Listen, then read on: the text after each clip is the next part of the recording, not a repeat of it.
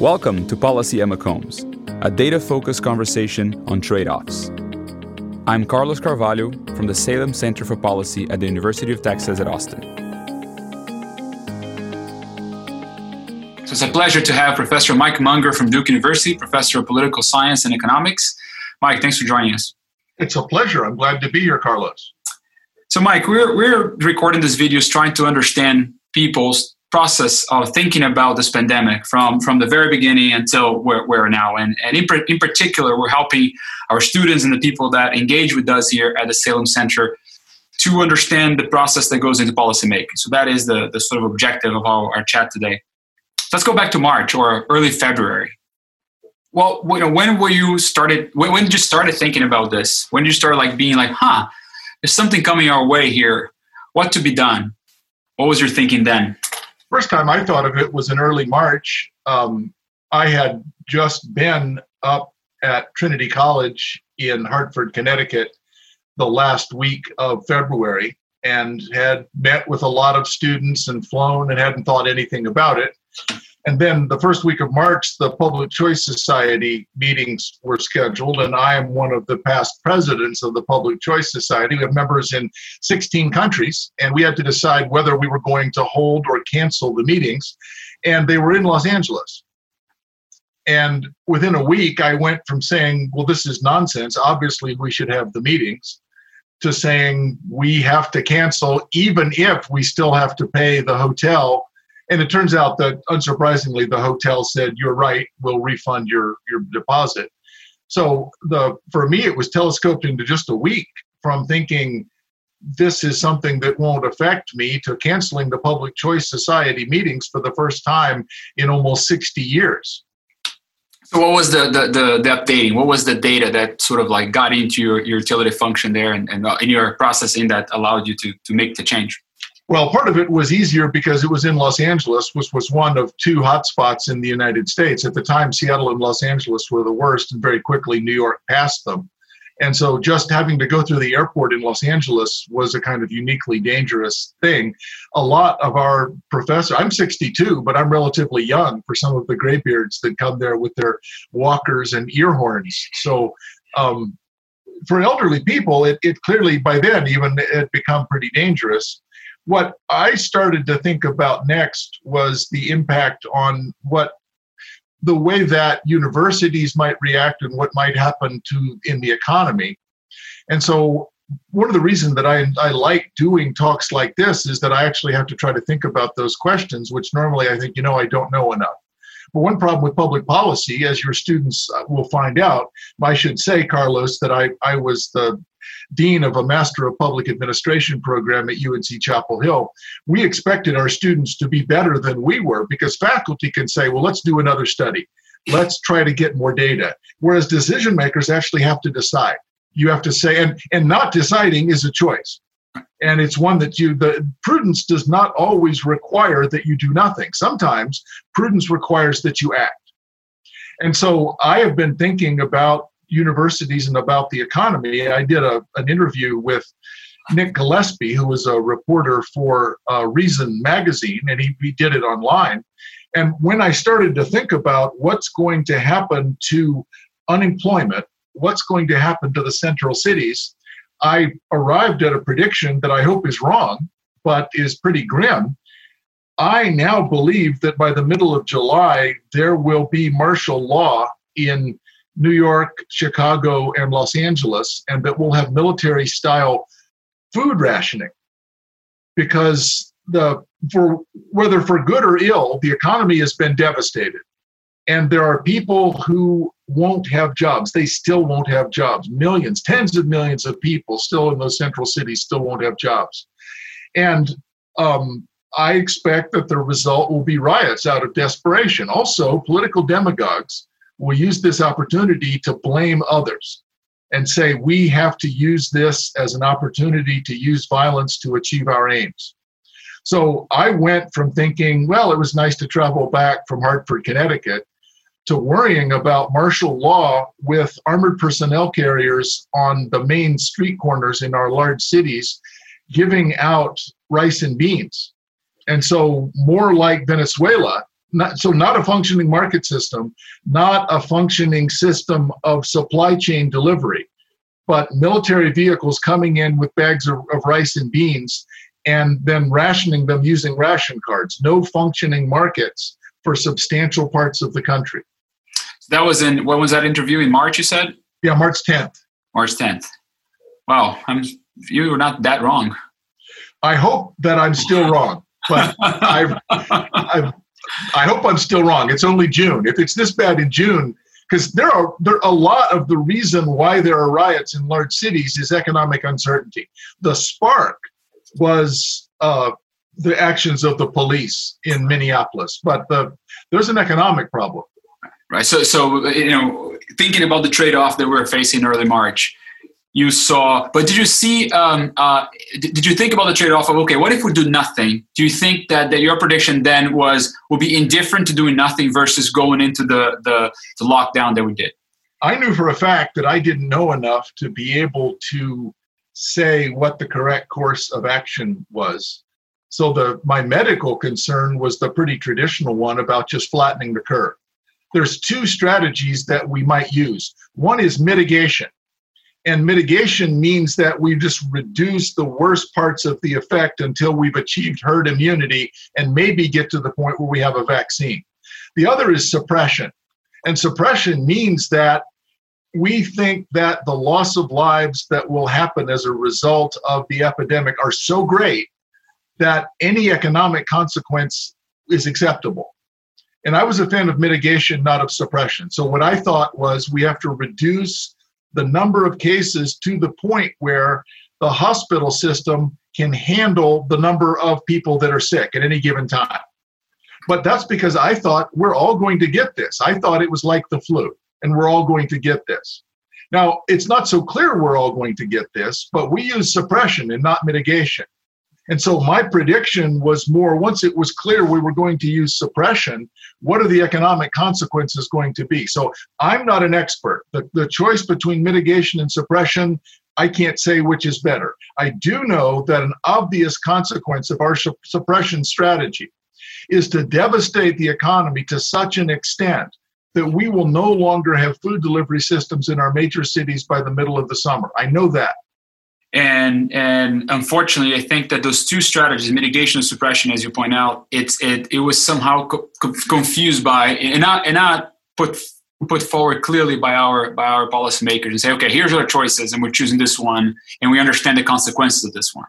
It was not put forward. I don't think there was a lot of. Well, and so you could tell that happened because we made these plans to have tents, and we emptied all of the hospitals. So all of the hospitals had to put off the elective surgery that they depend on for their budgets. So the paradox is we have hospitals going bankrupt because they were empty. We have hospitals going bankrupt because they were empty. We chose suppression without really making it clear that's what we were choosing. So I don't know if they were confused or it was a bait and switch. But we ended up choosing suppression. We didn't come anywhere near our medical capacity except in New York for about 2 weeks. But even New York, right? I think that New York had a stockpile at some point of 30,000 ventilators. At its peak, it used 5,000. So it's even there, where it was the worst we've seen in the world in some ways, was not as bad as expected. So going back to the suppression idea, the government actions needed for suppression are something that you know my general tendencies when thinking about government. I distrust their ability to plan very carefully, to have the knowledge that's necessary to make something work, especially at that scale. But also there's our social contract. We have some notion of what governments can or cannot do. How are you thinking about that? Or how, under our system of government, what was your sort of reaction to this use of emergency powers to create the so-called lockdowns that we saw everywhere? Again, I'm not sure about that because I'm not good enough at epidemiology to know, because there's two factors to this disease. One is how contagious it is and how it's transmitted, and the other is how deadly. So at some point, if you don't know those two things, you know that you don't know, and prudence might require that you act to forestall the worst outcomes. Now, The difficulty is a government that tries to do everything is unlikely to be able to do anything well. And so there was one of the best podcasts that I've heard in the last year was a comparison on Planet Money on National Public Radio. A comparison between South Korea and the United States. Both South Korea and the United States found out their first case on January 20th. The reaction of South Korea was immediately to enlist private labs under contract, each to try to, at the local level, develop a plan for contact tracing. So it was much more bottom up. They used a contracting system and they enlisted the private sector. The United States, the great beacon of capitalism, immediately centralized everything in the CDC. And they actually had some tests that already worked and decided that they would start on their own. And they botched it. So this NPR podcast on Planet Money is surprisingly honest about the way that the U.S., by relying on bureaucracy, got this wrong.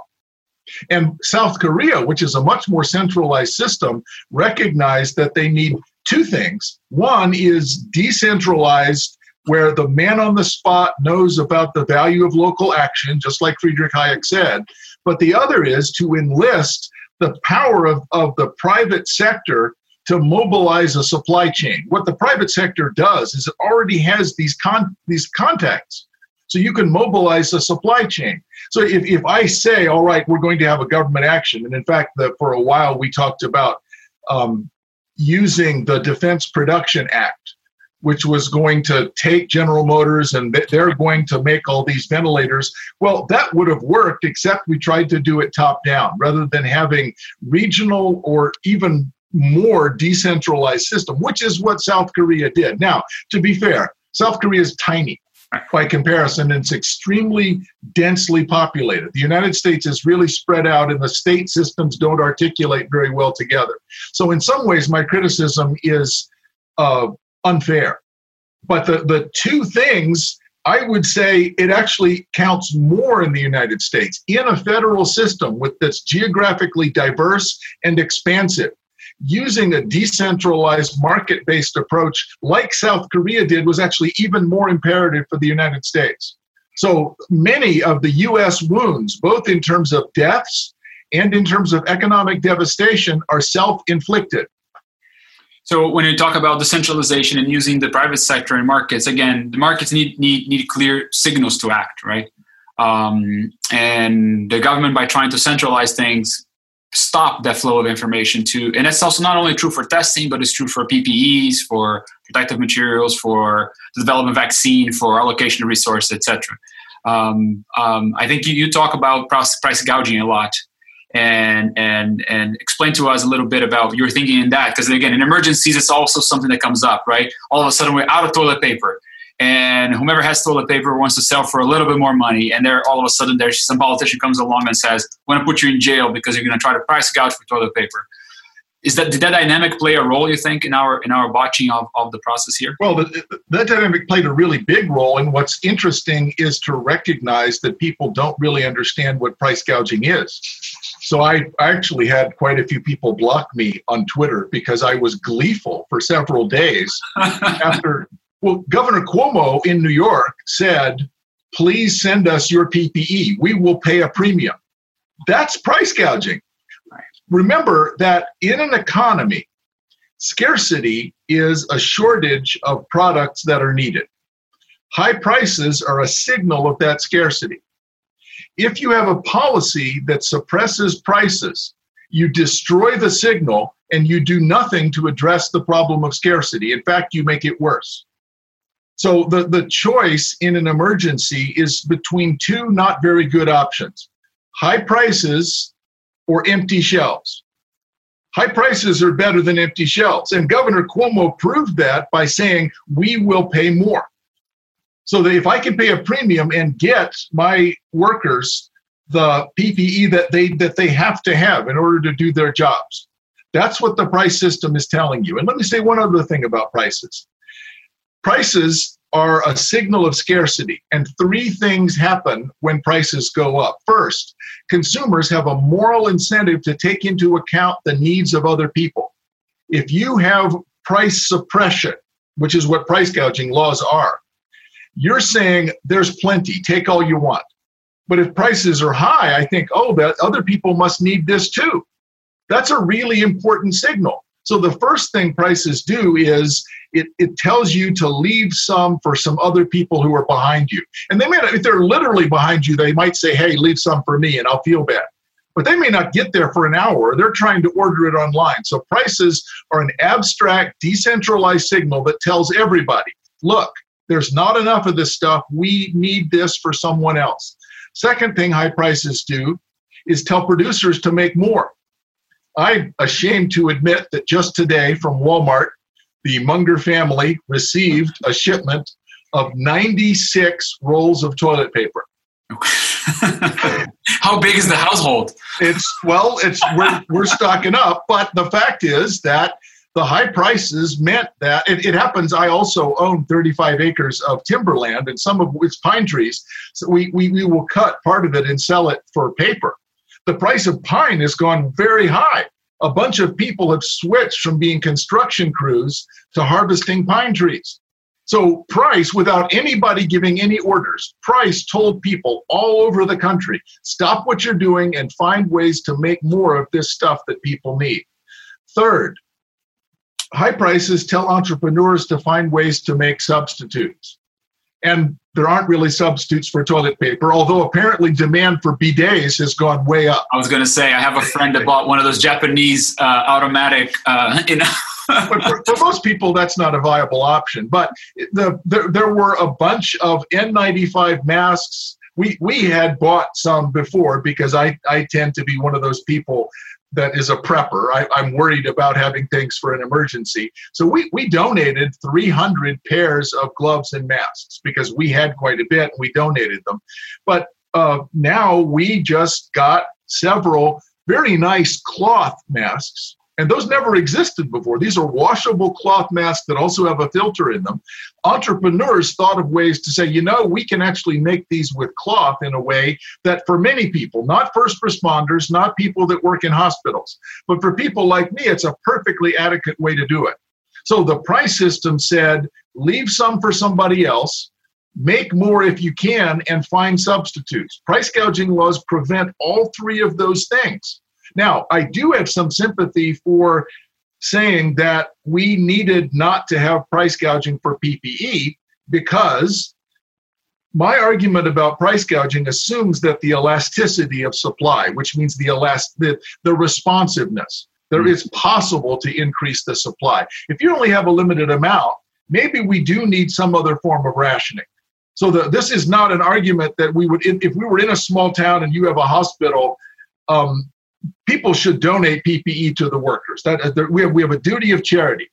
But most of the time, it is possible to get a pretty quick supply-side response. In fact, that is what has happened. We have plenty of this stuff now. It's expensive, but we have plenty of this stuff. So price gouging laws do nothing to solve the problem of scarcity, but they suppress the signal that would tell people try to solve the problem of scarcity. So they're a disaster. So can you talk a little bit about that in the context of a vaccine? I think one of the things that we're seeing right now is that, of course, there's a huge incentive for us to develop a vaccine to COVID. But at the same time, it costs an enormous amount of money. So again, we have a choice of trying to do this centralized by the central planner or by allowing our pharmaceutical companies all over the world to invest and try to find a solution for it. But that's only going to work if they have, again, the signal of prices to be able to cash on this if they are able to do it successfully.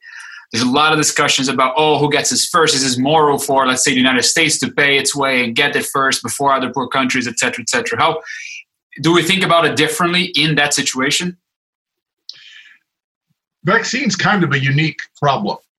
And if I'm a pharmaceutical company, I weigh the very high costs for certain against the extremely uncertain prospect of being the first to discover and patent a usable vaccine. So I don't know if I want to get in that business if I'm a pharmaceutical company. So this, in a way, it reminds me of what the British government did to try to encourage people to figure out a way to measure longitude. To do that, you had to come up with a clock that worked on board a sailing ship for at least 6 months. It was accurate within a second. So they paid a huge bounty to do this because nobody individually had enough incentive to do it. Well, it may be that some sort of subsidy for kind of the basic science that leads us to the point where we know enough about the vaccine itself may be required. But the decentralized search means that many different companies are going to be searching on many different dimensions. And it may be an RNA vaccine. An RNA vaccine is really easy and fast. It's just extremely expensive to make, and it's really perishable. So it's a difficult thing to get the supply chain for that together. I don't expect that we will have a widely available and usable vaccine before at least February of next year.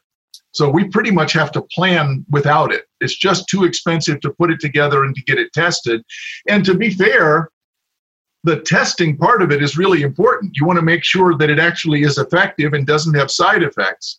And it takes months to be able to learn that. So you have a pretty large, I don't think that vaccines are as good a hope as what I think would be a better plan. And that is have a lot more private labs involved in testing.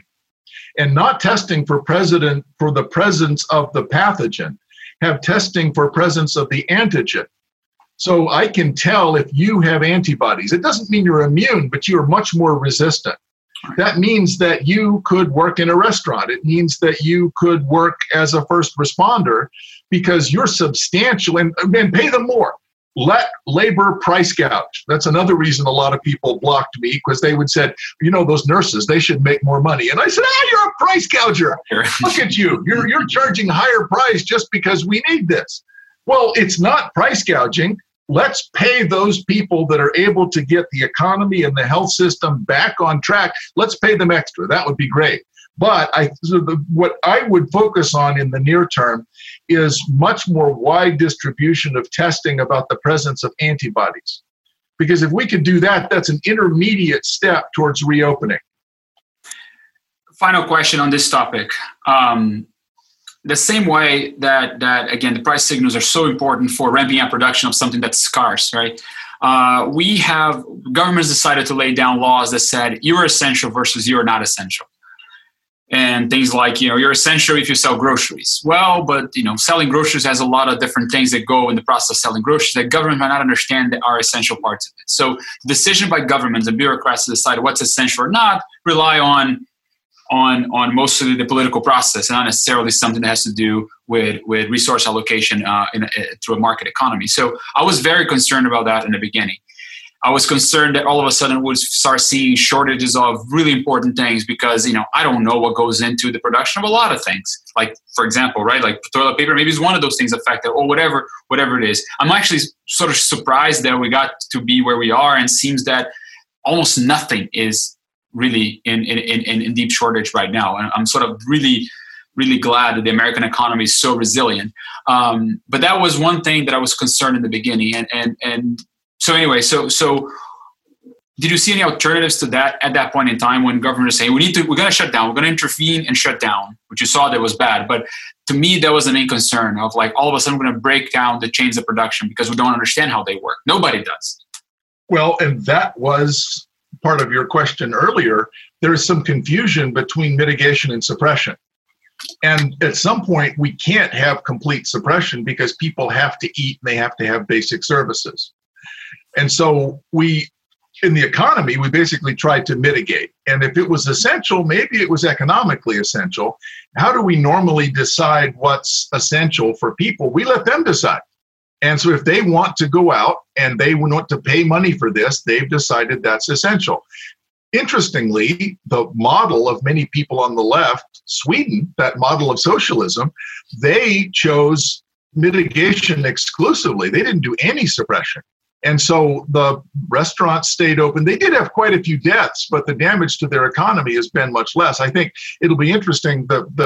epidemiologist who supported this for Sweden, because they were trying to establish herd immunity faster, it said we probably would do it differently now if we had it to do over. So there's quite a bit of room between having the central government decide, all right, you're essential and you're not, knowing they'll get it wrong in ways that are likely we're not going to see for a while, that parts of the economy are devastated and they're actually dead. So it's like looking at a coral reef. It looks okay, but it's actually dead. There's nothing there but bone.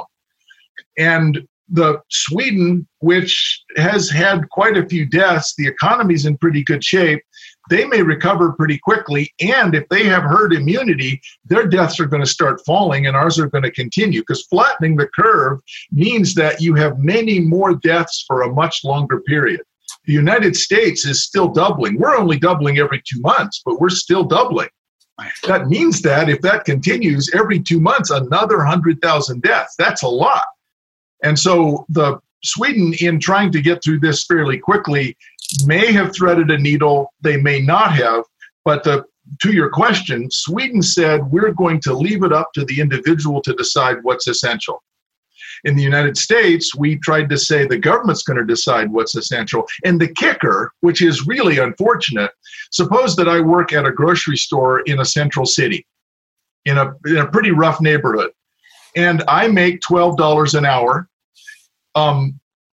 There are people that got laid off, got unemployment from the government for $600 a week. I make $450 a week and I'm working and I have to leave my children at home. So all of the incentives were for people not to find work, not to participate. So suppose that the grocery store is trying to hire someone. This is essential. Well, I'm not going to go work at a grocery store for $450 a week when I get $600 a week for staying home. So the government actually made it very difficult, even for what it called essential work, to be carried out, because they did a perfectly sensible thing, and that is we're going to have unemployment compensation to try to keep people from starving. So the combination of lack of information and perverse incentives made this much worse than in retrospect it had to be. So let's fast forward to now. We learned a lot about this disease since March, when a lot of the sort of suppression ideas were put in place, right? And now it seems that every single state is moving into a mitigation strategy. Everybody's opening with some restrictions, with some sort of like understanding that this is going to be with us for a while. As you said, there'll be deaths for a while until we get to herd immunity or a vaccine. And it might be the case that, as you said, also that doesn't matter really what we did, as long as there's no vaccine, whether we do a bunch of deaths at once or we do it at over a year, the total number is the same. One strategy might have killed us in the long run. One strategy might not have killed us in the long run. So we are now learning that a couple of things. I think the spread seems to be not as bad as we thought it was going to be. And the fatality rate is not as bad as we thought initially. So those two things are positive updates. Still pretty bad. Still not. People that like to compare to the flu, it's 3 to 5 times the flu, which is not pleasant. But we are in a mitigation strategy, I think, pretty clearly. How do you think this unfolding now? And also, I guess from the federalist system that we have, we did this at different times in different states. Do you expect a significant difference in the recovery process between the states that went up early versus the states that are still in lockdown for similar levels of the disease? It's very likely that there's going to be a second wave, and that the dramatic rate of increase in particular hotspots is going to be really high. And it's very difficult to predict when. So let me ask you why you say that's very likely. The reason I ask is I'm using Sweden as an example. It seems that by doing mitigation, they were able to just avoid the exponential growth, and it's just this thing that chugs along. And why not expect these places to have similar process from now on? A very substantial part of their population has probably had it. So now we're back to my point about being able to test for antigens, being able to test for antibodies. It appears that 40% of Sweden has had it. Less than 5% of the United States has had it. And it is interesting that the flu, influenza generally, well, the way that this flu works, and the reason why it's hard for antibodies to find it, is that the influenza is RNA. It enters a cell, and it replicates. And it replicates really badly. It's like a fuzzy Xerox machine. And so there may be 100 different copies and 50 or 70 different varieties of the virus. Most of them are not viable, but some of them are slightly different from the virus that went in. Some of them are going to be more deadly. So if you look at the great influenza epidemics, including the one in 1918, and I'm happy to blame Spain for a lot of things, but the reason that we called it the Spanish influenza was that Spain was honest about reporting their statistics. It actually started in Kansas. It started at a military base in Kansas and then was taken to Europe by American GIs, and then it died out. And then the second wave was catastrophic. The second wave was the one that was really damaging. So if you look at the great influenza epidemics, there seem to be 4 waves. The first is bad, the second is terrible, the third is not so bad, and the fourth one is almost negligible. And the reason is that the virus is being trained not to kill its host. In evolutionary terms, viruses don't want to kill their host. They want to survive. But the second wave is the one that has been in the past, has been virulent. So I am worried that the second wave in the fall, people are more inside. We've opened the economy. We're not taking as many measures against it. May be very significant in some states. And that means that we need a decentralized approach. We need individual states to respond to this. And the way to respond, I hate to keep talking about South Korea and Sweden. Both South Korea and Sweden are pretty kind of centralized authoritarian places.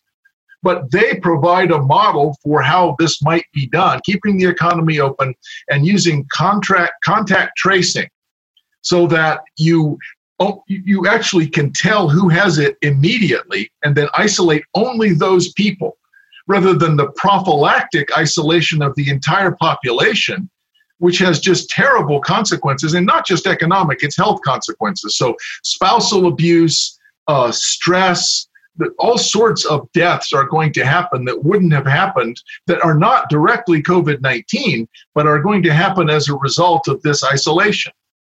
So I'm worried about a second wave in the fall and us reacting to it badly.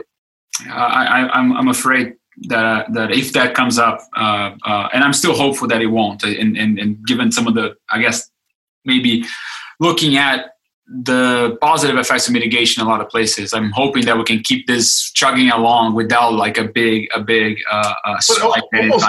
Almost nobody in Texas has had it. Exactly. That's right. So that's one of the things that we stopped way too early here. And some economists start thinking about like the timing of a lockdown. If you were to do a lockdown, it's not worth it to do it too early unless you're able to kill it. But there's no way to kill it once there's enough disease out there. And then there's reintroduction, right? So doing too early is incredibly expensive. And I think we did too early in Texas. Texas is the lowest per capita deaths rate in the country for any large state. Maybe Wyoming is a little below us, but that doesn't count. And only an economist would say that's bad. But in economics, you recognize that the optimal number of deaths is usually not 0 given the opportunity cost. And that's the thing, is it's important for students to recognize the opportunity cost of just a corner solution, focusing on just one target, imposes costs that include deaths and health. This is not economy versus health. This is health versus health. So Texas' decision to have a prophylactic lockdown too early did almost no good in health terms, but it's going to have bad health consequences. So how come that became the sort of like educated opinion and conventional wisdom? And it seems that we had a herd mentality on this to a point where, I was attacked in questioning that particular idea early on, and being in questioning from a trade-off perspective, from an opportunity cost perspective. It seems that even the economics profession was very silent on this. I mean, one of the few papers early on talking about the opportunity costs had like silly metrics like, well, if we value every life at $10 million, then do whatever it takes. But that's not a number that I think pass muster if you look more carefully at it. Well, some people just object to the idea of talking about trade-offs with lives. But again, we're back. We do it every day. We talked about it at the beginning. Not making a decision is still a decision. You have to say, I have to reckon that once you think of opportunity cost in terms of the health consequences, the other thing that I think is interesting, and I've worked with physicians on this, and some physicians are sort of bravely questioned this. There's an ideology that the most important thing is the preservation of life. And so that means that if you've got someone in a coma who's living on tubes and a ventilator, they may be very reluctant to disconnect those things. And so in 2 years, you spend $500,000 to care for someone who had no real chance of recovering. But the medical profession hasn't. I want fighter pilots to be arrogant jerks because they need to think they can defeat the enemy. I want physicians to really, really be focused on healthcare.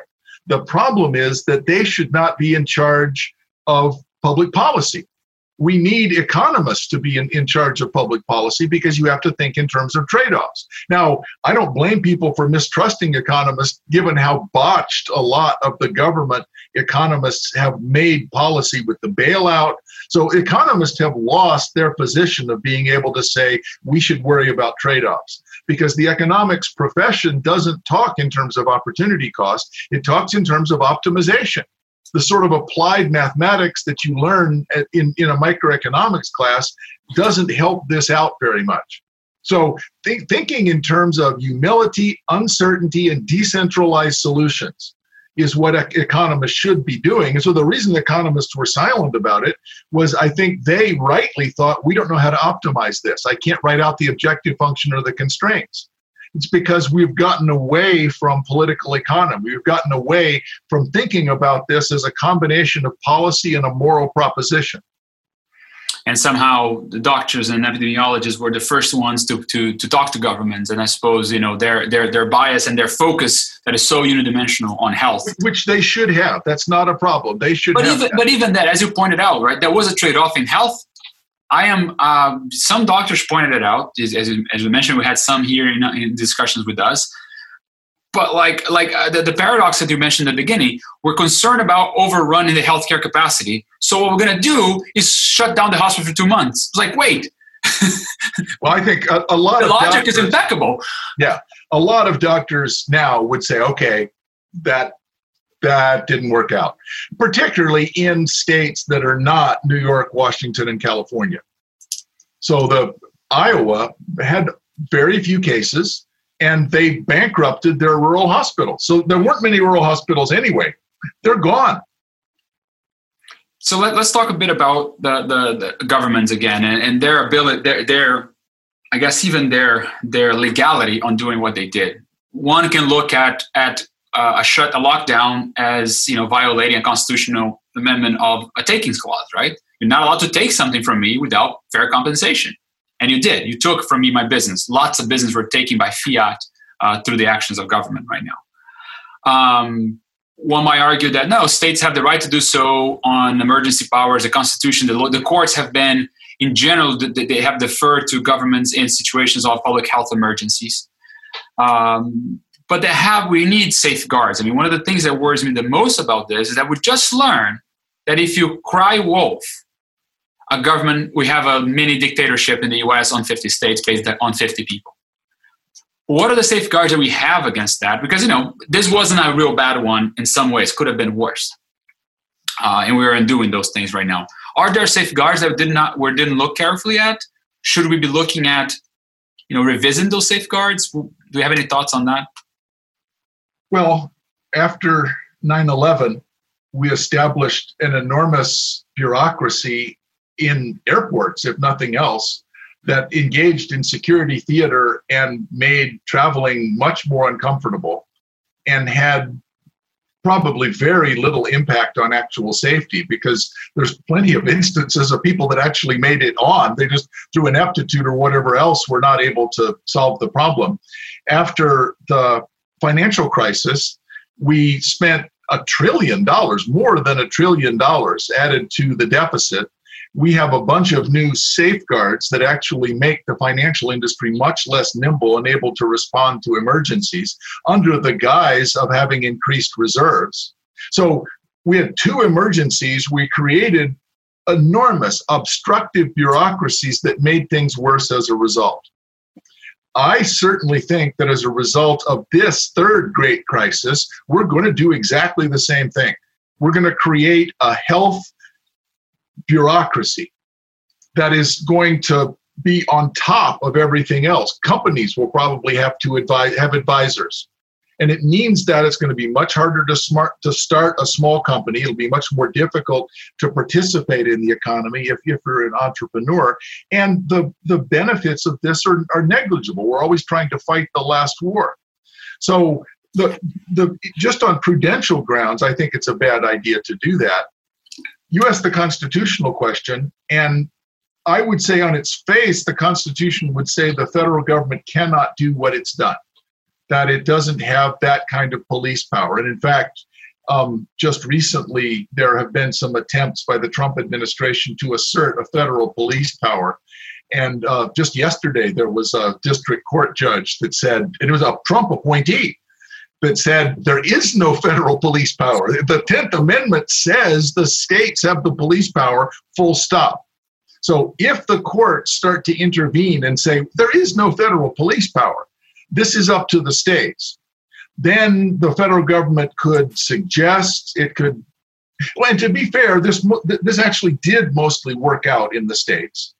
But the federal attempts, I think, are likely in a panic. Most of us think, oh, the federal government is the one that should take care of this. And the part of the reason is they can borrow. Most states cannot. Most states have a constitutional amendment where they can't run a deficit. And the idea is we need an enormous amount of resources. I guess I think it's pretty rare to see a situation so bad that the federal government cannot make it worse. I agree with that, but still, states went in and violated safeguards that have been incorporated to the individuals, right? But you answered your own question. The courts deferred to them. So I think the only exception being Wisconsin, where they had in their state constitution some rule about how emergency powers should be given to the governor. There's a process, and the governor did not follow the process. And it turns out that he didn't have the evidence that's needed to follow the process. Therefore, he stopped. Right? He didn't even try. So one answer might be that people could look to Wisconsin and say, we need to have a process that's more like that. I think that's unlikely. So in I maybe I can see that being likely in a place like Texas, but not. But Texas didn't do much anyway. Texas was relatively less intrusive, although it was basically whatever Texas did was pointless. Right. But it's funny because we were less intrusive at the state level, and then localities, in particular the more left-leaning localities, were incredibly intrusive. Well, yeah, I learned about PRA. Yeah, exactly. And I learned about a position that, is an elected position that I thought was just like a figure that didn't have any power, called a county judge. Turns out the county judge in this particular situation has an enormous amount of power, and a power to actually block me in my house, to put me in house arrest. The county judge had that power, and nobody in the town can name that person, which is mind-boggling. Until the governor said, no, I'm going to remove your powers because he has the ability to do so. I hope that people pay attention to who they vote for going forward for a county judge, but I'm not. I hope, but I don't really hope, because I don't think it's going to happen. I don't think it's possible. So I wonder if there will be a little bit more of an attempt, at least, to think more carefully about the local government arrangements in order to avoid something like that again, especially if we go into waves of, a state something goes bad, they go in lockdown again and damage further their. I think that we will do like we did with 9/11 and the financial crisis. We'll create a new separate bureaucracy with the power to act swiftly and unaccountably that will make things much worse. All right, so let me ask you a final question, and that relates to one of your books. So you wrote a book recently called Tomorrow 3.0, where you talk a lot about the sharing economy and how that is we're going through this new revolution where technology is allowing us to reduce transactions costs by so much that lots of things that were deemed, we're not going to have anything. We're going to just share a lot of things, and that's going to allow us to do a lot of things more efficiently. In your book, you talk about the role of cities in that revolution, in the sense that density becomes even more beneficial to the new economy, the new paradigm that we're developing.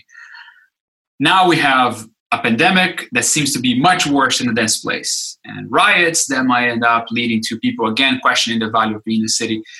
Do you rethink that idea at all, or do you think there'll be the value of cities somehow going to take a hit given what we just lived through in 2020? Well, I have an advantage in a way that being old and a professor, if I think about something, I get to write about it.